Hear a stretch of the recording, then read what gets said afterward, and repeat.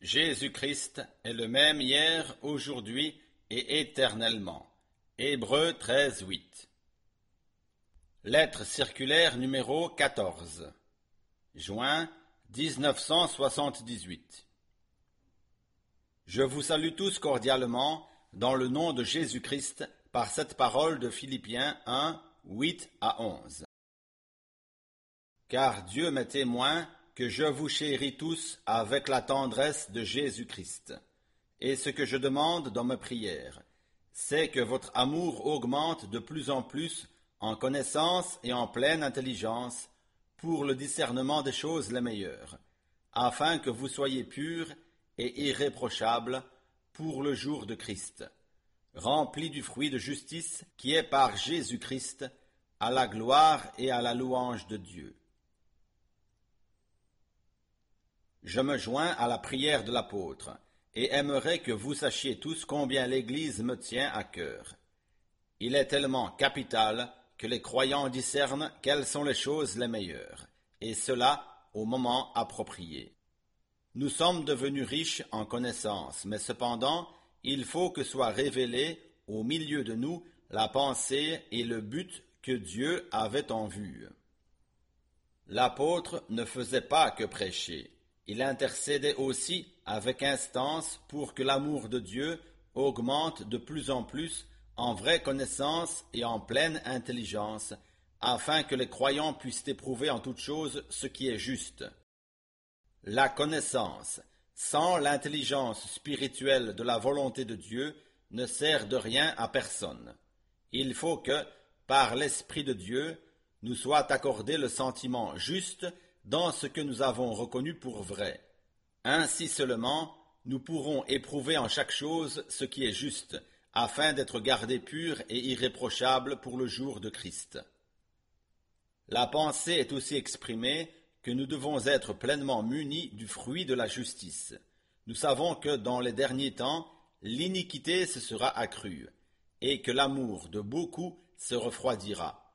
L'Église du Seigneur doit cependant demeurer jusqu'au jour du Seigneur parfaitement remplie du fruit de justice qui est, par Jésus-Christ, à la gloire et à la louange de Dieu.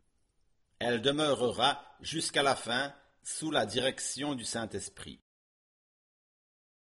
Comment pouvons-nous discerner ce qui est juste dans chaque cas?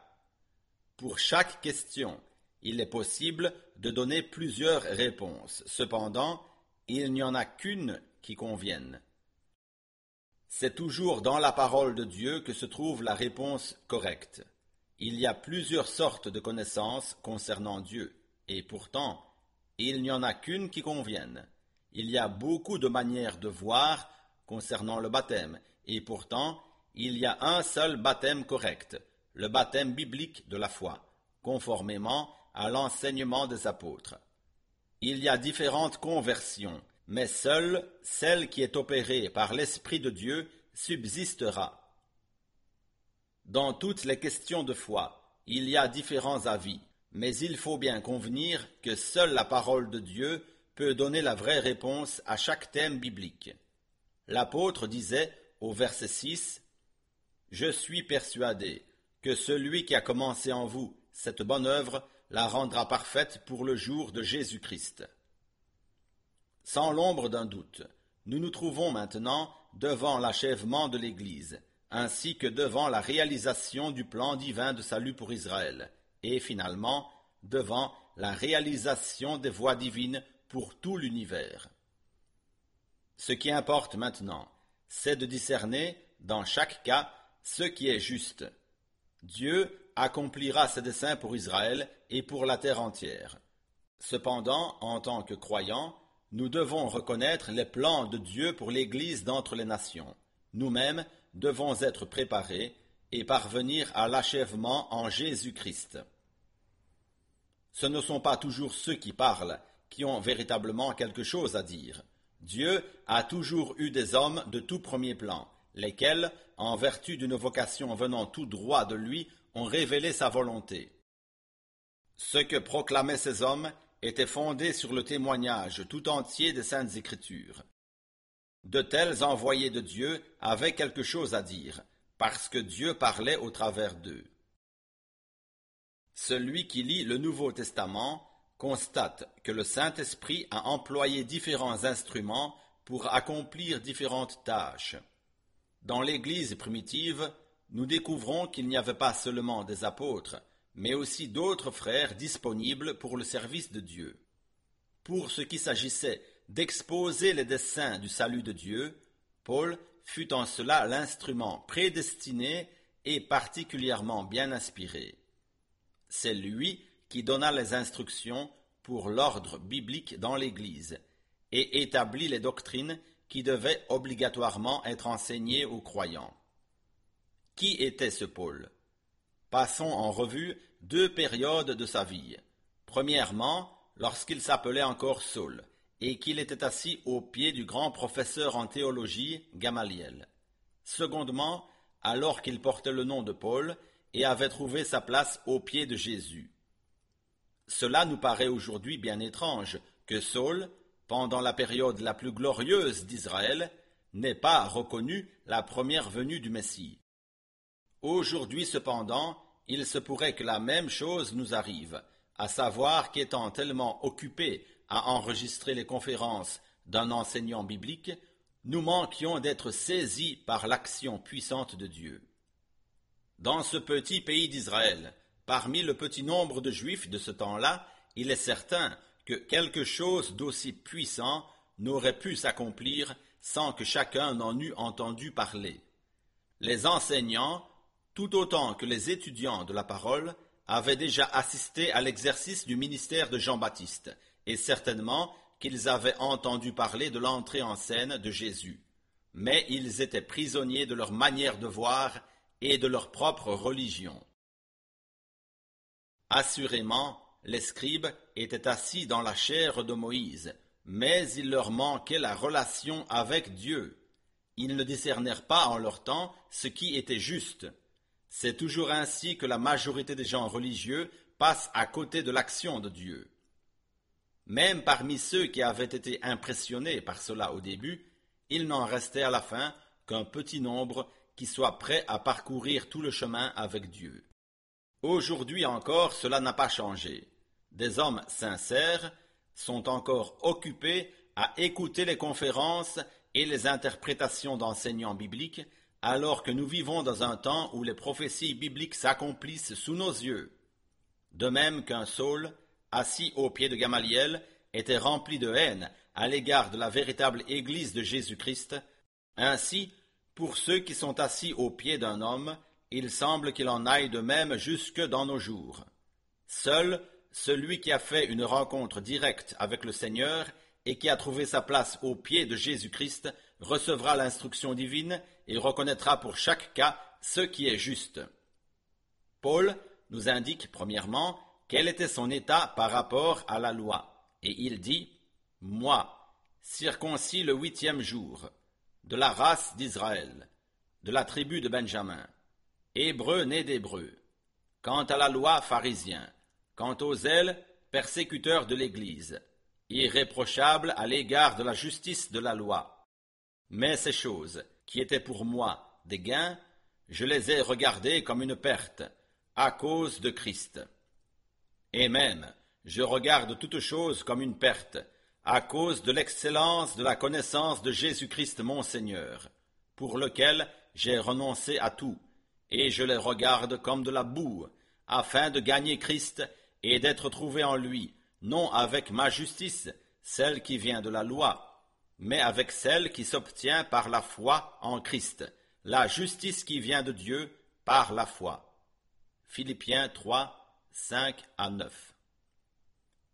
Dans ces moments de méditation, Paul doit avoir réfléchi parfois combien cela avait été funeste pour lui d'avoir été ainsi conduit à manquer la plus grande visitation de la grâce divine pour Israël, et cela pendant qu'il était assis aux pieds d'un éminent docteur de la Bible.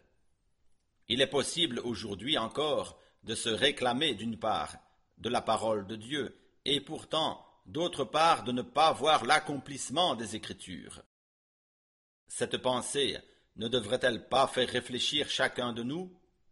Il faut que tout ce qui est humain, nous le considérions comme de la boue, avant que nous puissions accepter ce qui est divin, comme étant quelque chose de précieux. Maintenant encore, la plus grande partie de la foule passera à côté du véritable accomplissement de la prophétie biblique, occupée qu'elle est par des publications pieuses et se laissant enlacer par des interprétations humaines de la parole de Dieu. C'est précisément maintenant qu'il s'agit de discerner pour chaque chose ce qui est juste. Premièrement, nous devons reconnaître le temps dans lequel nous vivons. Deuxièmement, reconnaître le message divin qui nous présente l'accomplissement des prophéties bibliques pour cette génération. Troisièmement, reconnaître l'achèvement de l'Église de Jésus-Christ et son enlèvement. Quatrièmement, reconnaître les intentions de Dieu à l'égard d'Israël. Et cinquièmement, reconnaître la réalisation complète des desseins de salut divin pour l'humanité. Israël et l'Église. Il a déjà beaucoup été parlé et écrit sur Israël. Beaucoup de passages bibliques ont été cités, mais nous devons nous poser la question de savoir s'ils ont été placés correctement sous la direction du Saint-Esprit. Tout croyant aime Israël, mais nous devrions savoir que les Juifs n'attendent pas un évangéliste venant à eux d'entre les nations. Ils attendent le Messie même, lequel enverra devant lui les 2 prophètes annoncés par Apocalypse 11. Dieu lui-même conduit les affaires d'Israël. Il n'a pas laissé à l'Église le soin de s'occuper d'Israël, comme on le prétend quelquefois. En général, rien ne se fait là-bas avec une équipe d'évangélistes. On y attend le message prophétique d'un Moïse et d'un Élie. Le prophète Zacharie n'a pas vu les 2 oliviers au milieu du chandelier, mais bien se tenant auprès du chandelier de chaque côté. Conformément à Apocalypse 1 à 3, le chandelier représente l'Église du Nouveau Testament, alors que, selon Apocalypse 11, les 2 oliviers représentent les 2 témoins qui doivent apparaître à Jérusalem. Tous ceux qui ont participé financièrement au grand programme pour Israël et qui attendaient une conversion des Juifs ont été ces derniers temps plutôt déçus, sinon ébranlés. Il y a quelque temps, une loi a été promulguée par la Knesset stipulant que la conversion d'un Juif à une autre religion était passible de sanctions.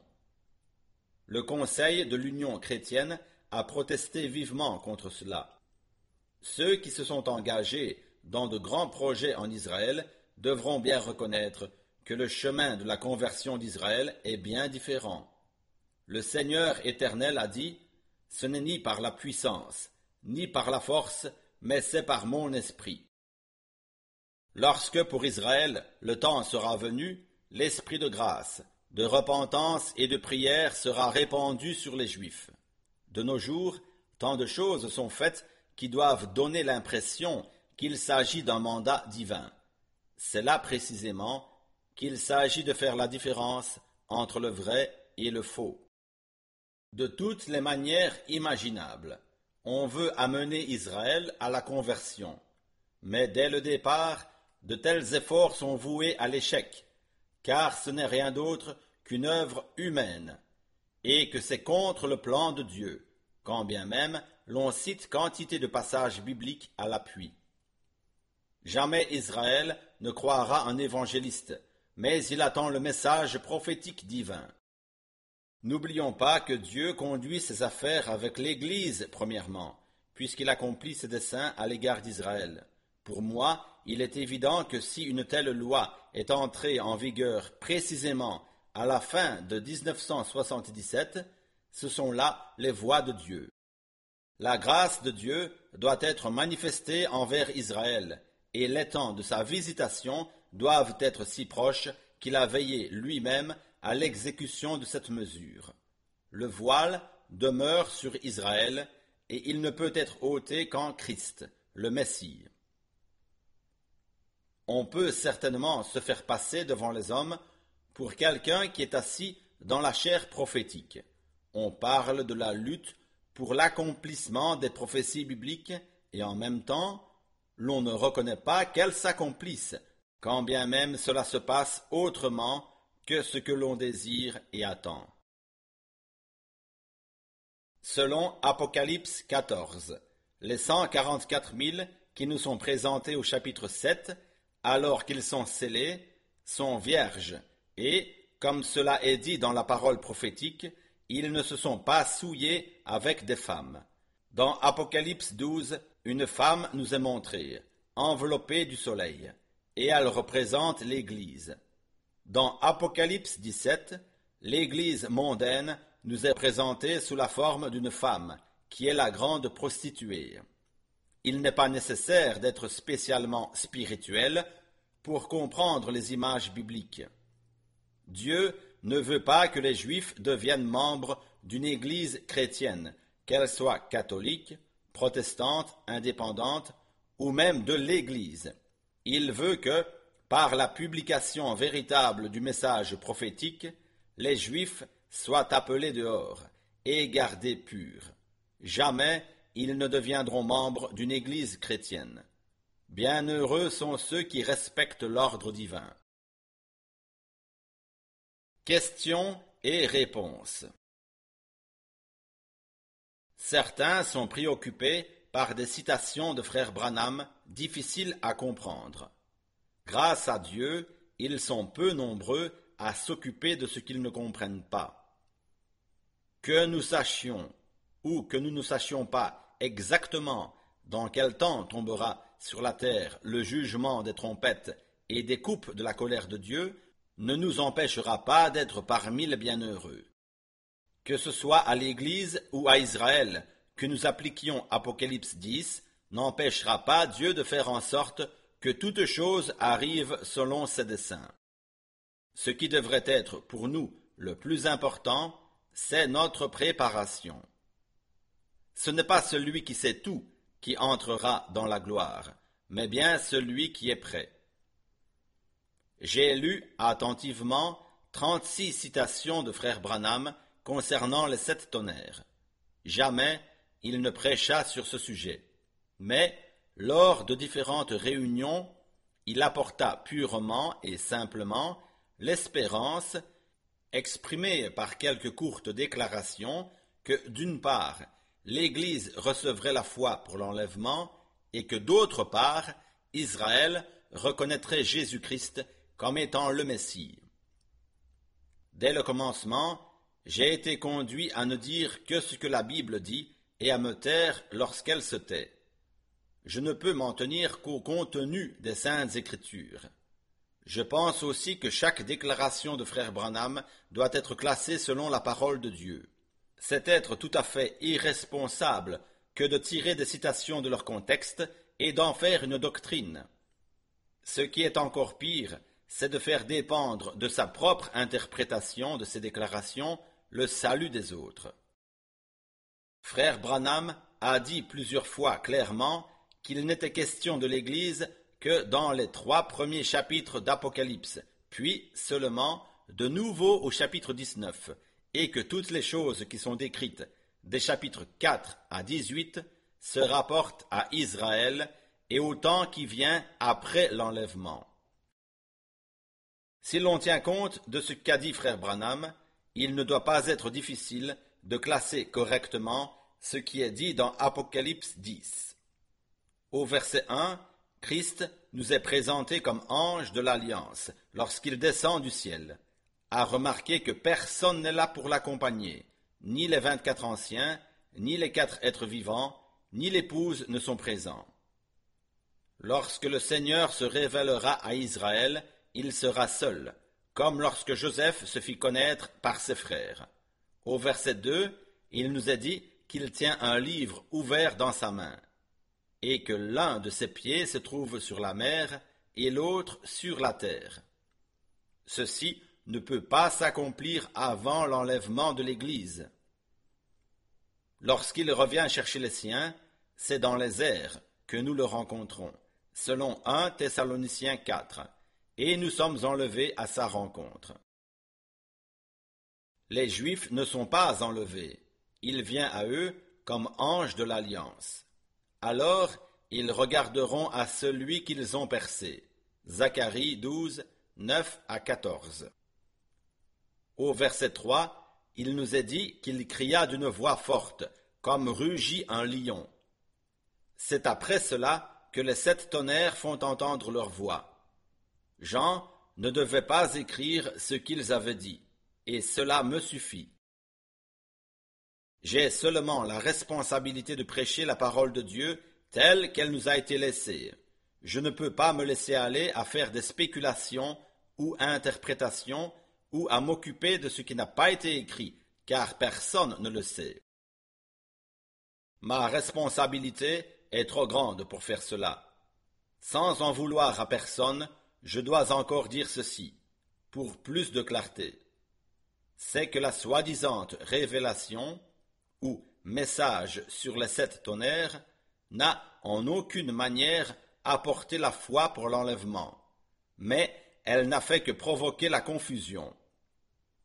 Mais ce que Dieu fait nous rapproche les uns des autres. Cela nous unit dans l'amour et est toujours scellé par le fait que Jésus-Christ est placé au centre de toute chose et qu'il est glorifié. Chacun sait combien je respecte le ministère de frère Branham et combien le message divin m'est précieux.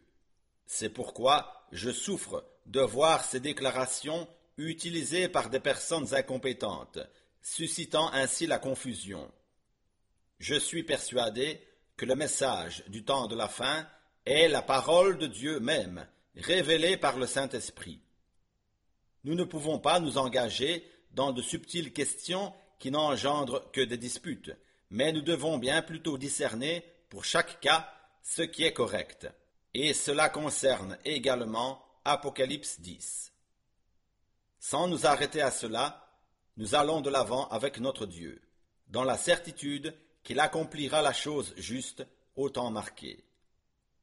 Cela est valable pour toutes les autres questions que l'un ou l'autre pourrait avoir à se poser. Combien est belle cette parole que Dieu a exprimée par Moïse. Les choses cachées sont à l'Éternel, notre Dieu.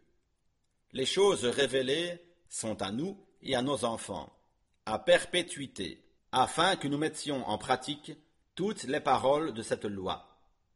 Il me suffit de savoir que, par le ministère prophétique, Dieu nous a montré tout ce qui était nécessaire à l'enlèvement. Nous pouvons renoncer aux soi-disant nouvelles révélations. Ce qui importe maintenant, c'est de voir toutes choses dans leur vrai contexte et de se laisser conduire par l'Esprit de Dieu. Seul celui qui ne comprend pas ce qu'est le message de Dieu s'ouvrira à de nouvelles spéculations et à de nouvelles interprétations. Le peuple du Seigneur, lui, demeure dans la parole de Dieu, sans se laisser entraîner dans différentes directions par tout vent de doctrine. Il n'y a que les personnes ignorantes et mal affermies qui tordent le sens des points difficiles à comprendre, comme dit 2 Pierre 3, 14 à 18. Les autres laissent ces points difficiles entre les mains de Dieu. Je suis certain que le Seigneur, qui est fidèle, donnera la connaissance correcte à chacun au moment favorable. Que la grâce de Dieu soit avec vous tous. Agissant de la part de Dieu, frère Franck.